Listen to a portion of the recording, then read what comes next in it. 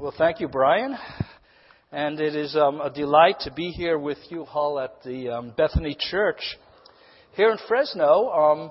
I work with an organization called Jews for Jesus, and we're missionaries, really, to bring the gospel to our own Jewish people around the world. And if you know something about Jewish people, you know that we're not raised to embrace Jesus. We're raised really to say no to Him, and we're taught from the time, we're kids that if you become a Christian, you're no longer Jewish. We're taught that if you become a Christian, you become a traitor to your people. And none of those are true, but that's what we learn growing up. And you really see this if you were ever to join us when we're out handing out gospel literature in places like San Francisco or New York City. And sometimes a Jewish person will come along and they'll say something like, "You should be ashamed of yourself for believing in Jesus." Or, I used to get this a lot, "Does your mother know you're doing this?" But more and more we get the kind of question we really want to answer, and that is, how can you be Jewish and believe in Jesus? How does it fit together? And this morning we're going to see another way that the gospel is shown, not through a piece of literature, but through the Old Testament. And we're going to be looking at one of the Jewish holidays, one of the Jewish holidays that God gave to the nation of Israel in the Old Testament. And the thing is this, what God wrote in the Old Testament was not only for the Jewish people, but it really applies to our Christian experience today. And the more we can understand the Old Testament and the more we can study it and benefit from it, the more we can see what it means for us to be followers of Christ today. The Old Testament has a number of different holidays that God gave to the nation of Israel, which are still celebrated today. So, if we can get, the first slide going there.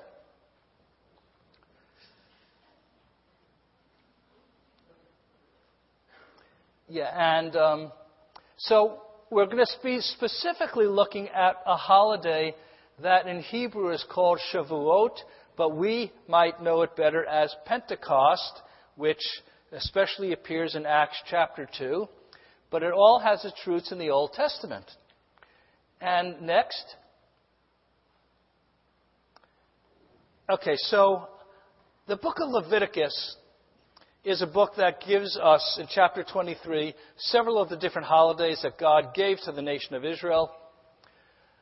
This holiday is in 23:9. The Lord says to Moses, "Speak to the Israelites and say to them, when you enter the land I'm going to give you, and you reap its harvest, bring to the priest a sheaf of the first grain you harvest," which would have been barley in those days.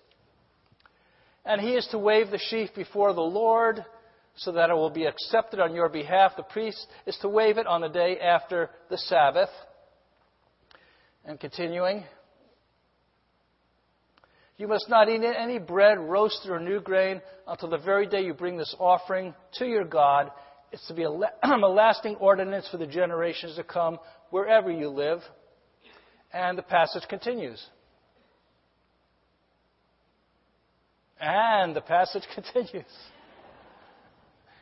"From the day after the Sabbath, the day you brought the sheaf of the wave offering, count off 7 full weeks.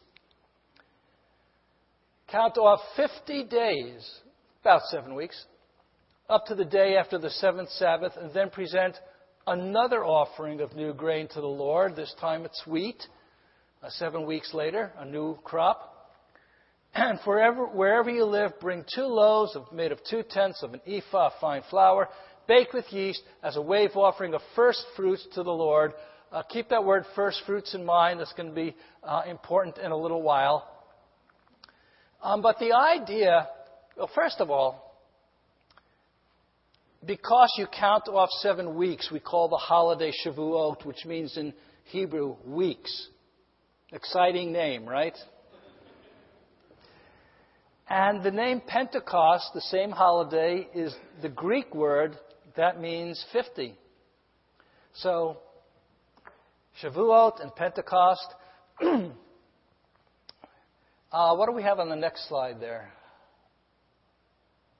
Okay, good. That's my placeholder when it's blank. So, to understand what's going on in this holiday, you have to kind of step back a bit. The whole history of the nation of Israel leads up to this holiday, because if you remember the events of the book of Exodus, that's where it really all starts. If you saw the movie The Ten Commandments, or you saw the movie The Prince of Egypt, or even if you've read your Bible, it's in there too, you know what happened with the nation of Israel in the book of Exodus. We were slaves for 400 years to Pharaoh, the king of Egypt. We cried out to God to deliver us, and he sent Charlton Heston to confront Pharaoh, though we usually know him better by his Hebrew name of Moses. But he went to Pharaoh with the message from God, "Let my people go." And Pharaoh hardened his heart. And God had to send 10 plagues of judgment onto Egypt.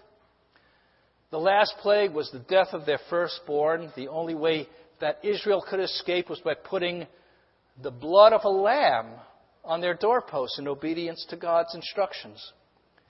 And then God redeemed Israel from slavery and brought them into the promised land. And it should have been about a 2-week trip to get from Egypt into the land of Israel. But instead it took 40 years, if you remember the story. 40 years wandering around in the wilderness because we rebelled against God. We just rejected Him. It was a real learning curve spiritually for the nation of Israel. Can I see the next slide there? Yeah. So really what this whole thing is, leading up to the Feast of Weeks, Shavuot, Pentecost, is you have to follow the journey of Israel from slavery in Egypt, wandering around in the desert while God still provides for us, but He's chastising us for our sins, and finally making it into the promised land. Here's what I want to tell you about the holiday of Shavuot or Pentecost today. This holiday is going to tell us 3 things. It's going to tell us where we've been, it's going to tell us where we are, it's going to tell us where we're going. Where we've been, where we are, where we're going. It's not just the story of Israel. Israel's journey is a reflection and a foreshadowing of our journey as Christians here today. Just like Israel came out of slavery in Egypt, the New Testament tells us that we have come out of slavery to sin. And just like we came into the promised land, God tells us that we have a heavenly home, an inheritance waiting ahead for us. Israel's journey reminds us that we have come on a journey also as Christians here today. Some of you may have been raised in a Christian home. You don't remember a time when you didn't know the Lord. Some of you came to faith later in life. Some of you may still be here en route to faith. But we all have a journey. Think of it as Israel's testimony. You know, when that Feast of Weeks came about in the Old Testament, there's one ceremony that's related for us in the book of Deuteronomy, where the worshiper actually, as he brings the first of the crops to the Lord, he actually has to recite the testimony, the story of Israel's journey. We used to be here, but God brought us here. You know, my story is probably a little different than yours. I was raised in a Reformed Jewish home in Brooklyn, New York. Being from Brooklyn meant 2 things. It meant that, number one, the wildest animal I ever saw growing up was a pigeon. And number 2, New Yorkers yell at each other to express their friendliness. But our home was not very religious. We were culturally Jewish, but God was not really on the radar for most of my family members, except maybe my grandfather.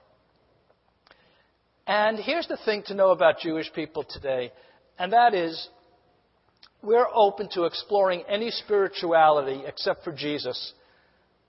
He's still the big no for most Jews. But anything else is acceptable because we're kind of secular these days. We're not religious like we were 100 years ago. And, come to San Francisco, you'll find lots of Jewish people involved in Buddhism. And not kidding you, they're called Jubus. There are books about this. Any spirituality is okay to explore, but not Jesus. Well, in high school and college, I really wanted to be exploring stuff. I wanted to know what was life about, why am I here, what's it all for? And I began to explore all sorts of things, a clairvoyant named Edgar Cayce, Eastern religions, New Age stuff. At one point, I really bought a book called 500 Ways People Can Grow, with everything in alphabetical order from astrology to Zen Buddhism. And I was flipping through this book and finally got to the why section for yoga and decided maybe I could find God through practicing yoga. And very quickly I realized I couldn't twist into all those positions that the pictures were showing me. And I worried that maybe salvation was only for flexible people. And it was terrible.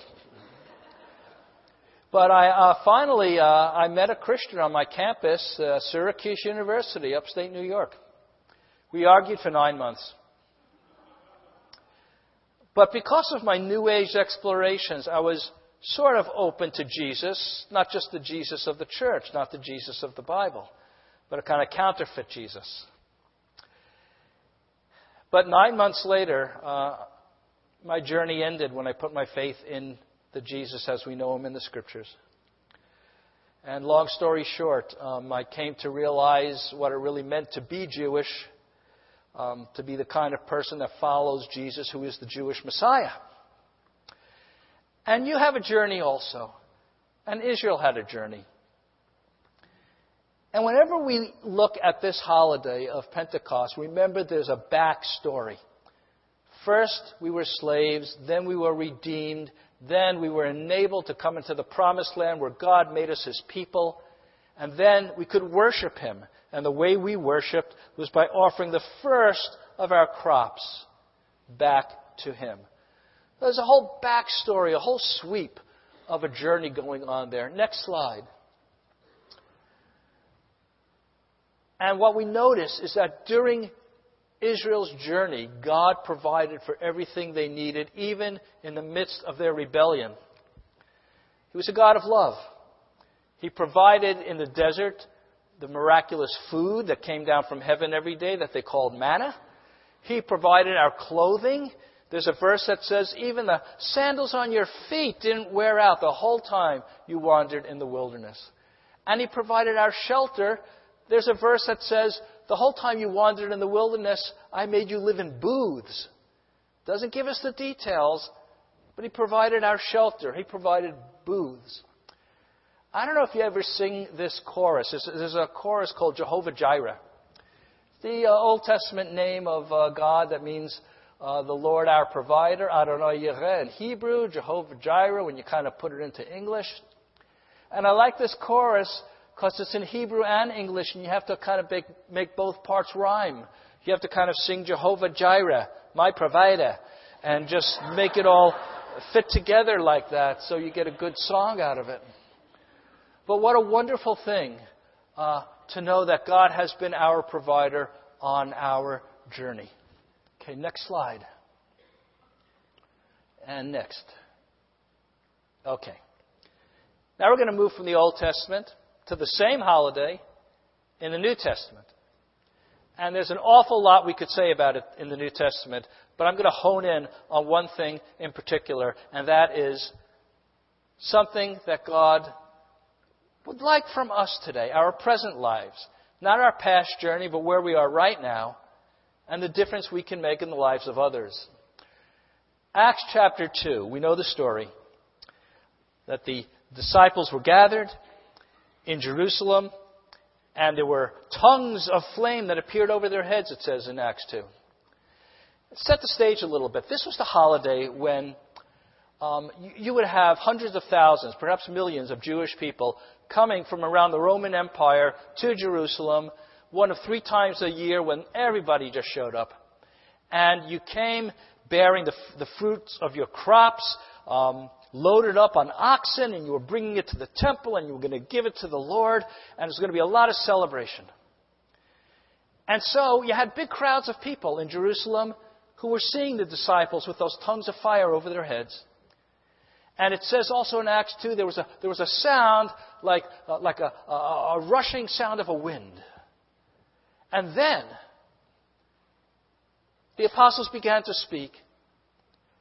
And the Jewish people gathered there from every different nation. What do you know? They hear the apostles in their own languages. Except for a few who didn't quite get it. And said, they're just babbling and they're drunk. And then, of course, Peter said to that, good old Peter, essentially he said, what are you talking about? It's 9 a.m. The pubs aren't even open. These guys are not drunk. This is the Holy Spirit. But most people heard that. What's this got to do with proclaiming the gospel? Let's see the next slide there. Okay, so, God always wants to speak to people where they are at. When the gospel goes out, there's got to be a connection made between what's on people's minds, hearts, what their concerns are. When Jesus told his parables, he was honing in on what people knew in their daily life. They were worried about lost sheep. They were worried about their lost coins. Sometimes a son that would run off. And Jesus always made this connection with what people knew. I think the same thing's happening here in Acts 2. Because what would have been on the minds of all those Jewish people coming to Jerusalem that day? One thing might have been this. There was an old legend. Don't look for this in the Bible. It's a legend. It's not in the Bible. But Jewish people, we like folklore. We like legends. We like stories. There's a story about the 70 nations of the world. When God first gave his law to Israel in Exodus on Mount Sinai, when he spoke his word, before he gave it to Israel, the legend says, he offered it to all the other nations of the world in their own languages. And they all turned it down, except for Israel. And that's why Israel has the law. Well, don't look for that in your Bible. But what if that was on the minds of the people that day in Jerusalem? Could it be that as they all heard the apostles speaking in their own language, they were reminded of a legend like this that they knew? And perhaps some of them got to thinking, wait a second. We're seeing tons of fire like the lightning that was around Mount Sinai. We're hearing a loud rushing wind like there was thunder at Mount Sinai. And just like everybody heard the law of Moses in their own language, now we're all hearing these people speak in our own languages too. Could it be that there's a new revelation from the Lord? Could it be that there's something we're supposed to listen to that's as important as what God gave at Mount Sinai? Could this be a new moment in history? What's going on here? And indeed, it was a new moment in history. And I think God just may have been taking what the people knew, that legend, and saying, you have a legend? Okay, it's going to come to life today. Now you better listen. And God communicated through what the people knew. Next slide.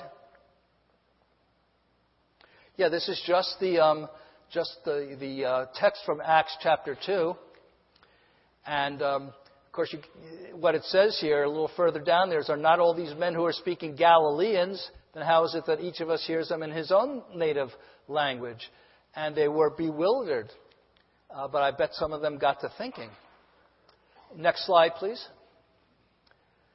And the apostles, like Jesus, always took the opportunity to make that connection. The next slide will show us another connection that was being made. Now here is the traditional location in Jerusalem of the tomb of King David, the Old Testament king, Kever David HaMelech, King David's tomb. Well, what do you know? There was another tradition associated with this holiday of Pentecost, Shavuot, and that tradition said, guess what? King David was born and died on Pentecost. And so what is it that Peter starts preaching? I think we may have his text on the next slide there. Still Acts chapter 2. Now Peter's making a different kind of connection. Brothers, he says, I can tell you confidently that the patriarch David died and was buried. His tomb is here to this day. Because that was the day people were thinking about King David. But he was a prophet, and he knew that God had promised him on oath that he would place one of his descendants on his throne.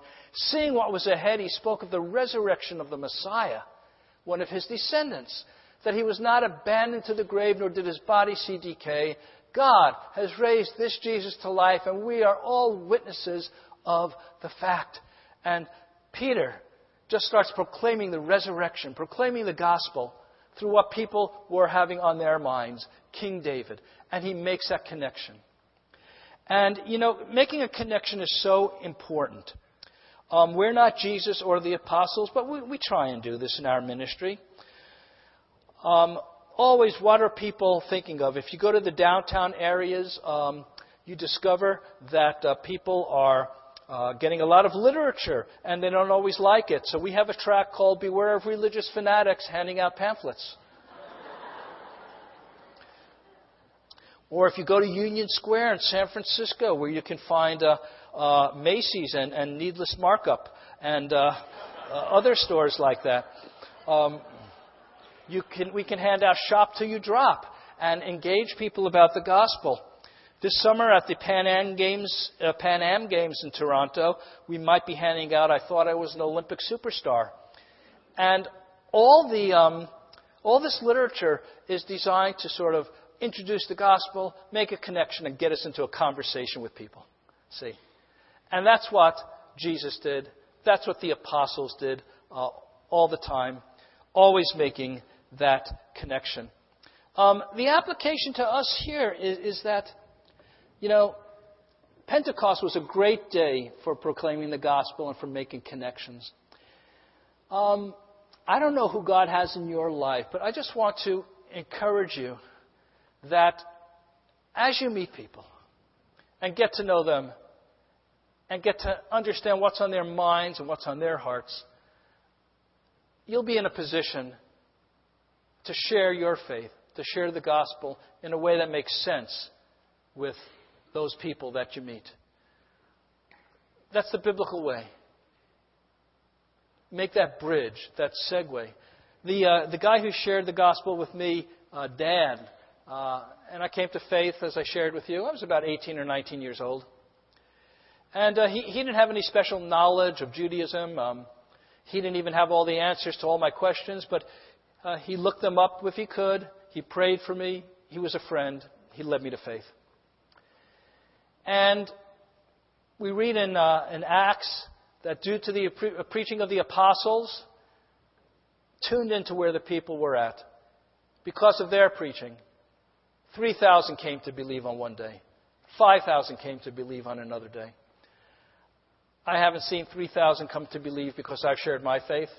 That was an extraordinary move of the Spirit. But God can use you in ways that match how you speak to people, in your temperament, and He can use you to reach others with the gospel. There is a connection there with the Pentecost holiday, because that was we usually think of that as the coming of the Holy Spirit, and I'm not really hitting that up hard today. I'm hitting it up from a different angle, because on Pentecost also was that opportunity to reach millions of people who just happened to be there worshiping. And God, the Father, and the apostles, through the Spirit, reached out, and God worked. Next slide, please. Pentecost also tells us not just of our past, doesn't just give us encouragement for what we can be doing now, but it especially speaks to us of our future that lies ahead in our Christian lives. And, God's promises never fail. The whole Bible is full of promises. The gospel is a promise. The Old Testament holidays are promises. And here's where the word first fruits comes back in. Remember, back in those days, you took the first of your crop. And I'm not a farmer. I told you I'm from New York City. So those of you who might be farmers can sort of vouch for this. But I think that the way it works is when you see the first of your crops coming in, you know there's more coming, there's more behind. Once the first comes in, the rest is also coming ahead. And that is the image that God uses throughout the New Testament to tell us that we have a future ahead of us as Christians. The whole ceremonies of bringing first fruits is a spiritual picture. Not of crops, not of olives, not of wheat, not of barley, but a picture of our future in the Lord. For example, 1 Corinthians 15, first fruits is used of Jesus' resurrection. Christ has indeed been raised from the dead, the first fruits of those who have fallen asleep. For since death came through a man, the resurrection of the dead comes also through a man. As in Adam all die, so in Christ all will be made alive, but each in his own turn. Christ the first fruits, then when he comes, those who belong to him. The resurrection of Jesus is like the first of a crop. It's the promise that we too are going to be raised from the dead one day. And now when you read that they brought first fruits in the Old Testament, think that was crops. But that's also talking about our resurrection that lies ahead because Jesus rose first. Next slide tells us something else. And now here we get to the Holy Spirit himself. Not only so, Paul says in Romans, but we ourselves who have the first fruits of the Spirit groan inwardly as we wait eagerly for our adoption as sons, the redemption of our bodies, and as daughters. But we have the first fruits of the Spirit.